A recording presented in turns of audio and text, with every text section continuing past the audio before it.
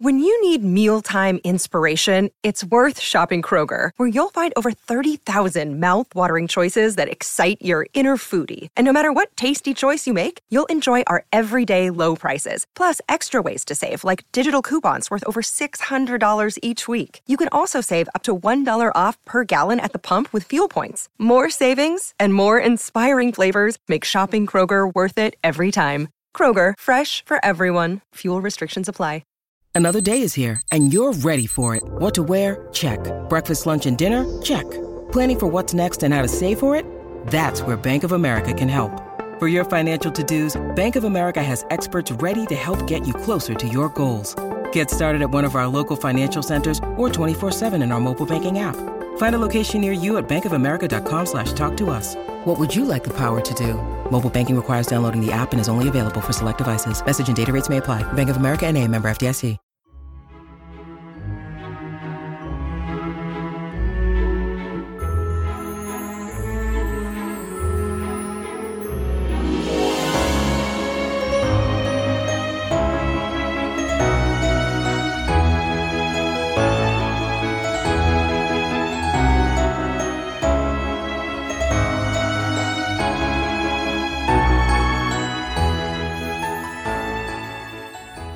Welcome back, everyone, to 1001 Greatest Love Stories. Today, a classic, The Wreck from Guy de Maupassant.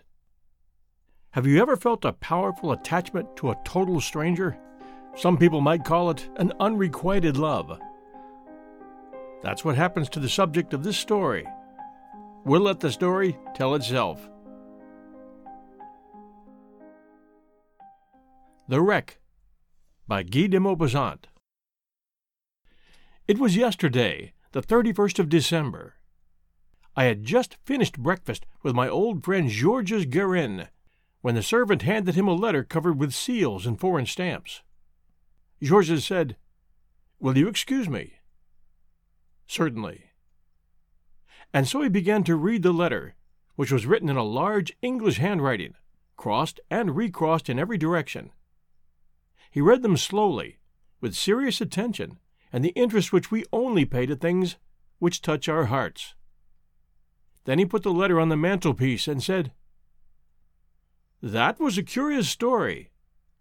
I've never told you about it, I think. Yet it was a sentimental adventure, and it really happened to me. That was a strange New Year's Day, indeed.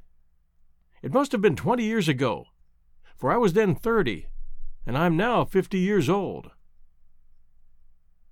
I was then an inspector in the Maritime Insurance Company, of which I am now director.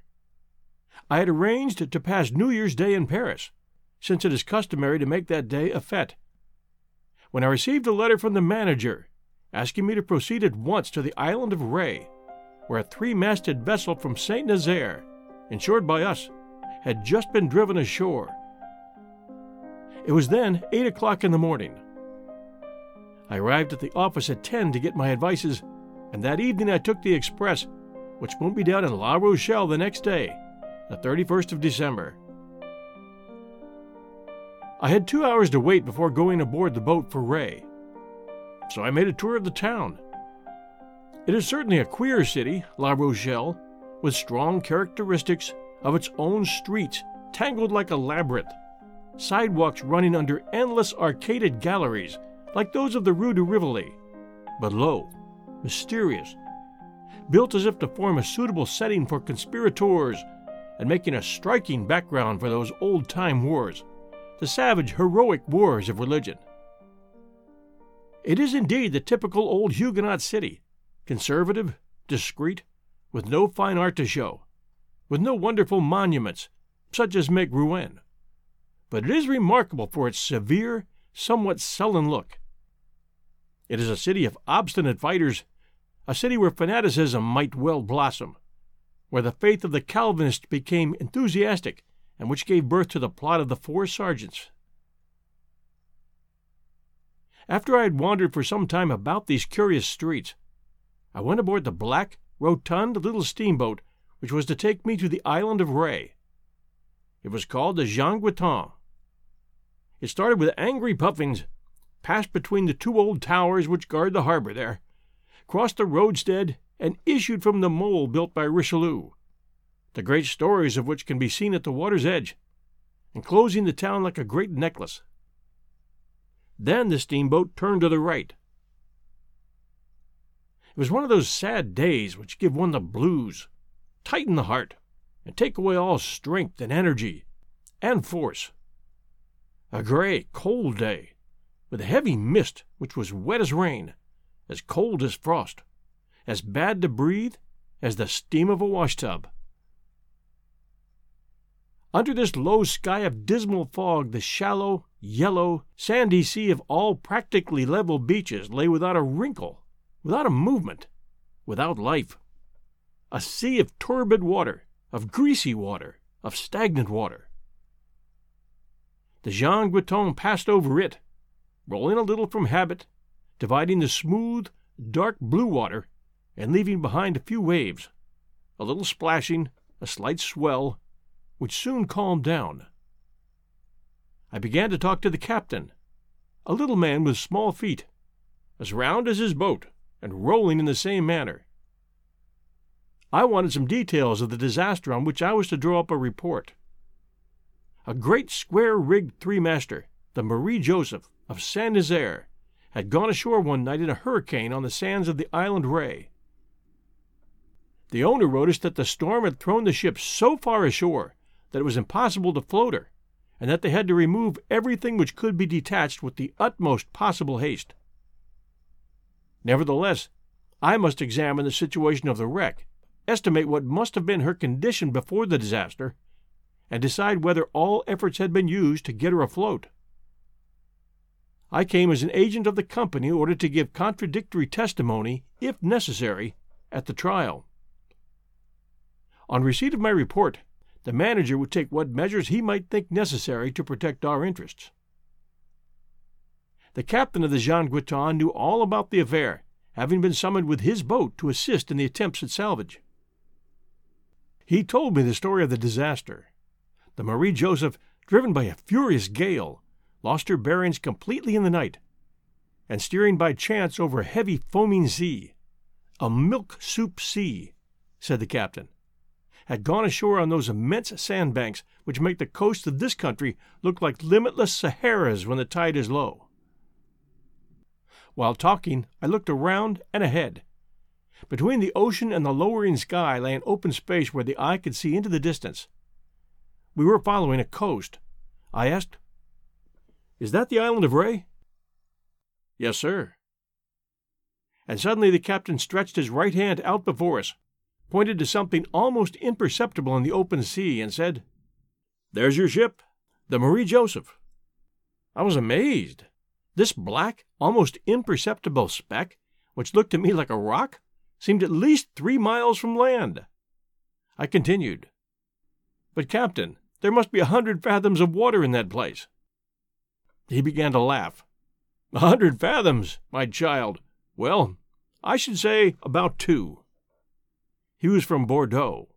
He continued, "It's now 9:30, just high tide. Go down along the beach with your hands in your pockets after you've had lunch at the Hotel du Dauphin, and I'll wager that at 10 minutes to 3, or 3 o'clock, you'll reach the wreck without wetting your feet, and have from 1 hour and 3/4 to 2 hours aboard of her, but not more, or you'll be caught. The faster the sea goes out, the faster it comes back. This coast is as flat as a turtle. But start away at 10 minutes to 5, as I tell you, and at 7:30 you will again be aboard of the Jean Guiton, which will put you down this same evening on the quay at La Rochelle." I thanked the captain, and I went and sat down in the bow of the steamer to get a good look at the little city of Saint Martin, which we were now rapidly approaching. It was just like all small seaports which serve as capitals of the barren islands scattered along the coast. A large fishing village, 1 foot on sea, 1 foot on shore, subsisting on fish and wildfowl, vegetables and shellfish, radishes and mussels. The island is very low and little cultivated, yet it seems to be thickly populated. However, I did not penetrate into the interior. After breakfast, I climbed across a little promontory, and then, as the tide was rapidly falling, I started out across the sands toward a kind of black rock which I could just perceive above the surface of the water, and out a considerable distance. I walked quickly over the yellow plain. It was elastic, like flesh, and seemed to sweat beneath my tread. The sea had been there very lately. Now I perceived it at a distance, escaping out of sight, and I no longer could distinguish the line which separated the sands from the ocean. I felt as though I were looking at a gigantic supernatural work of enchantment. The Atlantic had just now been before me. Then it had disappeared into the sands, just as scenery disappears through a trap. And I was now walking in the midst of a desert. Only the feeling, the breath of the seawater, remained in me. I perceived the smell of the wrack, the smell of the sea, the good strong smell of sea coasts. I walked fast. I was no longer cold. I looked at the stranded wreck, which grew in size as I approached, and came now to resemble an enormous shipwrecked whale. It seemed fairly to rise out of the ground, and on that great, flat, yellow stretch of sand assumed wonderful proportions. After an hour's walk, I at last reached it. It lay upon its side, ruined and shattered, the broken bones showing as though it were an animal, its bones of tarred wood pierced with great bolts. The sand had already invaded it, entering it by all the crannies, and held it, and refused to let it go. It seemed to have taken root in it. The bow had entered deep into this soft, treacherous beach, while the stern, high in the air, seemed to cast at heaven, like a cry of despairing appeal, the two white words on the black planking, Marie Joseph. I climbed upon this carcass of a ship by the lowest side. Then, having reached the deck, I went below. The daylight, which entered by the stove-in hatches and the cracks in the sides, showed me dimly long, dark cavities full of demolished woodwork. They contained nothing but sand, which served as foot-soil in this cavern of planks. I began to take some notes about the condition of the ship. I was seated on a broken, empty cask, writing by the light of a great crack through which I could perceive the boundless stretch of the strand. A strange shivering of cold and loneliness ran over my skin from time to time, and I would often stop writing for a moment to listen to the mysterious noises in the derelict. The noise of crabs scratching the planking with their crooked claws. The noise of 1,000 little creatures of the sea already crawling over this dead body, or else boring into the wood. Suddenly, very near me, I heard human voices. I started as though I'd seen a ghost. For a second I really thought I was about to see drowned men rise from the sinister depths of the hold, who would tell me about their death. At any rate, it did not take me long to swing myself on deck. There, standing by the bows, was a tall Englishman with 3 young misses. Certainly they were a good deal more frightened at seeing this sudden apparition on the abandoned 3-master than I was at seeing them. The youngest girl turned and ran. The 2 others threw their arms around their father. As for him, he opened his mouth. That was the only sign of emotion which he showed. Then, after several seconds, he spoke. "Monsieur, are you owner of this ship?" "I am." "May I go over it?" "You may." Then he uttered a long sentence in English, in which I only distinguished the word gracious, repeated several times. As he was looking for a place to climb up, I showed him the easiest way, and gave him a hand. He climbed up. Then we helped up the 3 girls, who had now quite recovered their composure. They were charming, especially the oldest, a blonde of 18, fresh as a flower, and very dainty and pretty. Ah, yes, the pretty English women have indeed the look of tender sea fruit. One would have said of this one that she had just risen out of the sands, and that her hair had kept their tint. They all, with their exquisite freshness, make you think of the delicate colors of pink seashells and of shining pearls hidden in the unknown depths of the ocean. She spoke French a little better than her father and acted as interpreter.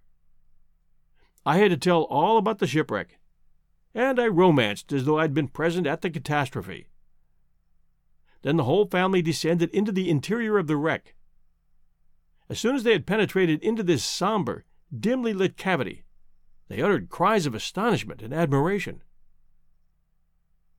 Suddenly the father and his 3 daughters were holding sketchbooks in their hands, which they had doubtless carried hidden somewhere in their heavy, weatherproof clothes, and were all beginning at once to make pencil sketches of this melancholy and weird place.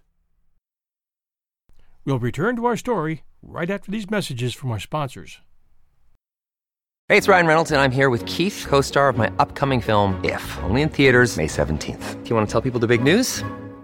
All right, I'll do it. Sign up now and you'll get unlimited for $15 a month and 6 months of Paramount Plus Essential Plan on us. MintMobile.com/switch. Upfront payment of $45 equivalent to $15 per month. Unlimited over 40 gigabytes per month. Face lower speeds. Videos at 480p. Active Mint customers by 531.24 get 6 months of Paramount Plus Essential Plan. Auto renews after 6 months. Offer ends May 31st, 2024. Separate Paramount Plus registration required. Terms and conditions apply if rated PG. You know how to book flights and hotels. All you're missing is a tool to plan the travel experiences you'll have once you arrive. That's why you need Viator. Book guided tours, excursions, and more in one place. There are over 300,000 travel experiences to choose from, so you can find something for everyone. And Viator offers free cancellation and 24/7 customer support for worry-free travel. Download the Viator app now and use code Viator10 for 10% off your first booking in the app. Find travel experiences for you. Do more with Viator. And now we return to The Wreck by Guy de Maupassant. They had seated themselves side by side on a projecting beam, and the 4 sketchbooks on the 8 knees were being rapidly covered with little black lines which were intended to represent the half-opened hulk of the Marie Joseph. I continued to inspect the skeleton of the ship, and the oldest girl talked to me while she worked. They were simple, honest hearts of that class of continuous travelers with which England covers the globe. The father was long and thin, with a red face framed in white whiskers, and looking like a living sandwich, a piece of ham carved like a face between 2 wads of hair. The daughters, who had long legs like young storks, were also thin, except the oldest. All 3 were pretty, especially the tallest. She had such a droll way of speaking, of laughing, of understanding, and of not understanding, of raising her eyes to ask a question, eyes blue as the deep ocean, of stopping her drawing a moment to make a guess at what you meant, of returning once more to work, of saying yes or no, that I could have listened and looked indefinitely. Suddenly she murmured, "I hear a little sound on this boat." I listened, and I immediately distinguished a low, steady, curious sound.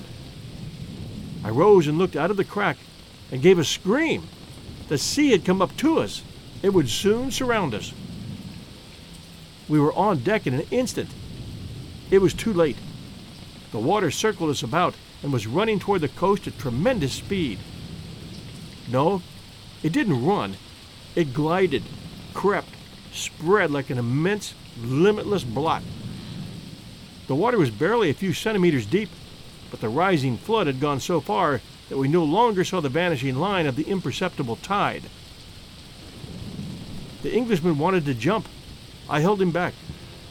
Flight was impossible because of the deep places which we had been obliged to go round on our way out, and into which we should fall on our return. There was a minute of horrible anguish in our hearts. Then the little English girl began to smile and murmured, "It is we who are shipwrecked." I tried to laugh, but fear held me, a fear which was cowardly and horrid and base and treacherous, like the tide. All the danger which we ran appeared to me at once. I wanted to shriek, "Help!" But to whom? The 2 younger girls were clinging to their father, who looked in consternation at the measureless sea which hedged us round about. The night fell as swiftly as the ocean rose, a lowering, wet, icy night. I said, "There's nothing to do but stay on the ship." The Englishman answered, "Yes. Oh, yes." And we waited there a quarter of an hour, half an hour, indeed I don't know how long, watching that creeping water growing deeper as it swirled round us, as though it were playing on the beach, which it had regained. One of the young girls was cold, and we went below to shelter ourselves from the light but freezing wind that made our skins tingle. I leaned over the hatchway. The ship was full of water, so we had to cower against the stern planking, which shielded us a little. Darkness was now coming on, and we remained huddled together. I felt the shoulder of the little English girl trembling against mine, her teeth chattering from time to time. But I also felt the gentle warmth of her body through her ulster, and that warmth was as delicious to me as a kiss. We no longer spoke. We sat, motionless, mute, cowering down like animals in a ditch when a hurricane is raging. And, nevertheless, despite the night, despite the terrible and increasing danger, I began to feel happy that I was there, glad of the cold and the peril, glad of the long hours of darkness and anguish that I must pass on this plank, so near this dainty, pretty girl. I asked myself, why this strange sensation of well-being and of joy? Why? Does one know? Because she was there? Who? She? A little unknown English girl? I did not love her. I did not even know her. And for all that, I was touched and conquered. I wanted to save her, to sacrifice myself for her, to commit 1,000 follies. Strange thing. How does it happen that the presence of a woman overwhelms us so? Is it the power of her grace which enfolds us? Is it the seduction of her beauty and youth which intoxicates one like wine? Is it not rather the touch of love the mysterious, who seeks constantly to unite two beings, who tries his strength the instant he has put a man and a woman face to face? The silence of the darkness became terrible, the stillness of the sky dreadful, because we could hear vaguely about us a slight, continuous sound, the sound of the rising tide and the monotonous splashing of the water against the ship. Suddenly I heard the sound of sobs. The youngest of the girls was crying. Her father tried to console her, and they began to talk in their own tongue, which I did not understand. I guessed that he was reassuring her, and that she was still afraid. I asked my neighbor, "You are not too cold, are you, mademoiselle?" "Oh, yes, I am very cold," she answered. I offered to give her my cloak, but she refused it. But I had taken it off, and I covered her with it against her will. In the short struggle, her hand touched mine. It made a delicious thrill run through my body. For some minutes the air had been growing brisker, the dashing of the water stronger against the flanks of the ship. I raised myself. A great gust of wind blew in my face. The wind was rising. The Englishman perceived this at the same time that I did and said simply, "This is bad for us. This..." Of course it was bad. It was certain death if any breakers, however feeble, should attack and shake the wreck, which was already so shattered and disconnected that the first big sea would carry it off. So our anguish increased momentarily as the squalls grew stronger and stronger. Now the sea broke a little, and I saw in the darkness white lines appearing and disappearing, lines of foam, while each wave struck the Marie Joseph and shook her with a short quiver, which went to our hearts. The English girl was trembling. I felt her shiver against me, and I had a wild desire to take her in my arms. Down there, before and behind us, to the left and right, lighthouses were shining along the shore.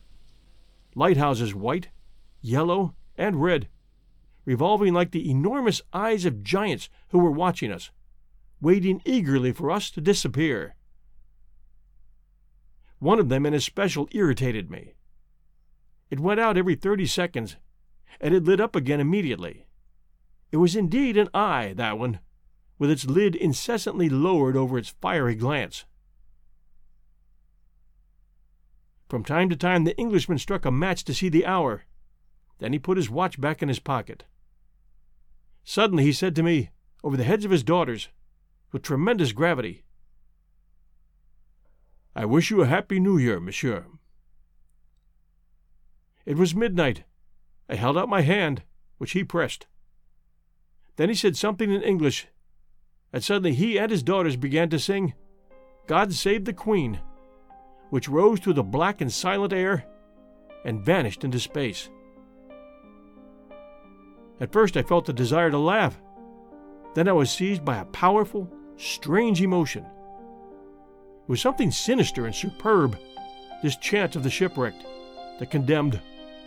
Something like a prayer, and also like something grander, something comparable to the ancient Ave Caesar morituri te salutant. When they had finished, I asked my neighbor to sing a ballad alone, anything she liked, to make us forget our terrors. She consented, and immediately her clear young voice rang out into the night. She sang something which was doubtless sad, because the notes were long drawn out and hovered like wounded birds above the waves.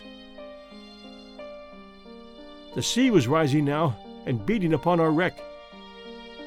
As for me, I thought only of that voice, and I thought also of the sirens. If a ship had passed near by us, what would the sailors have said?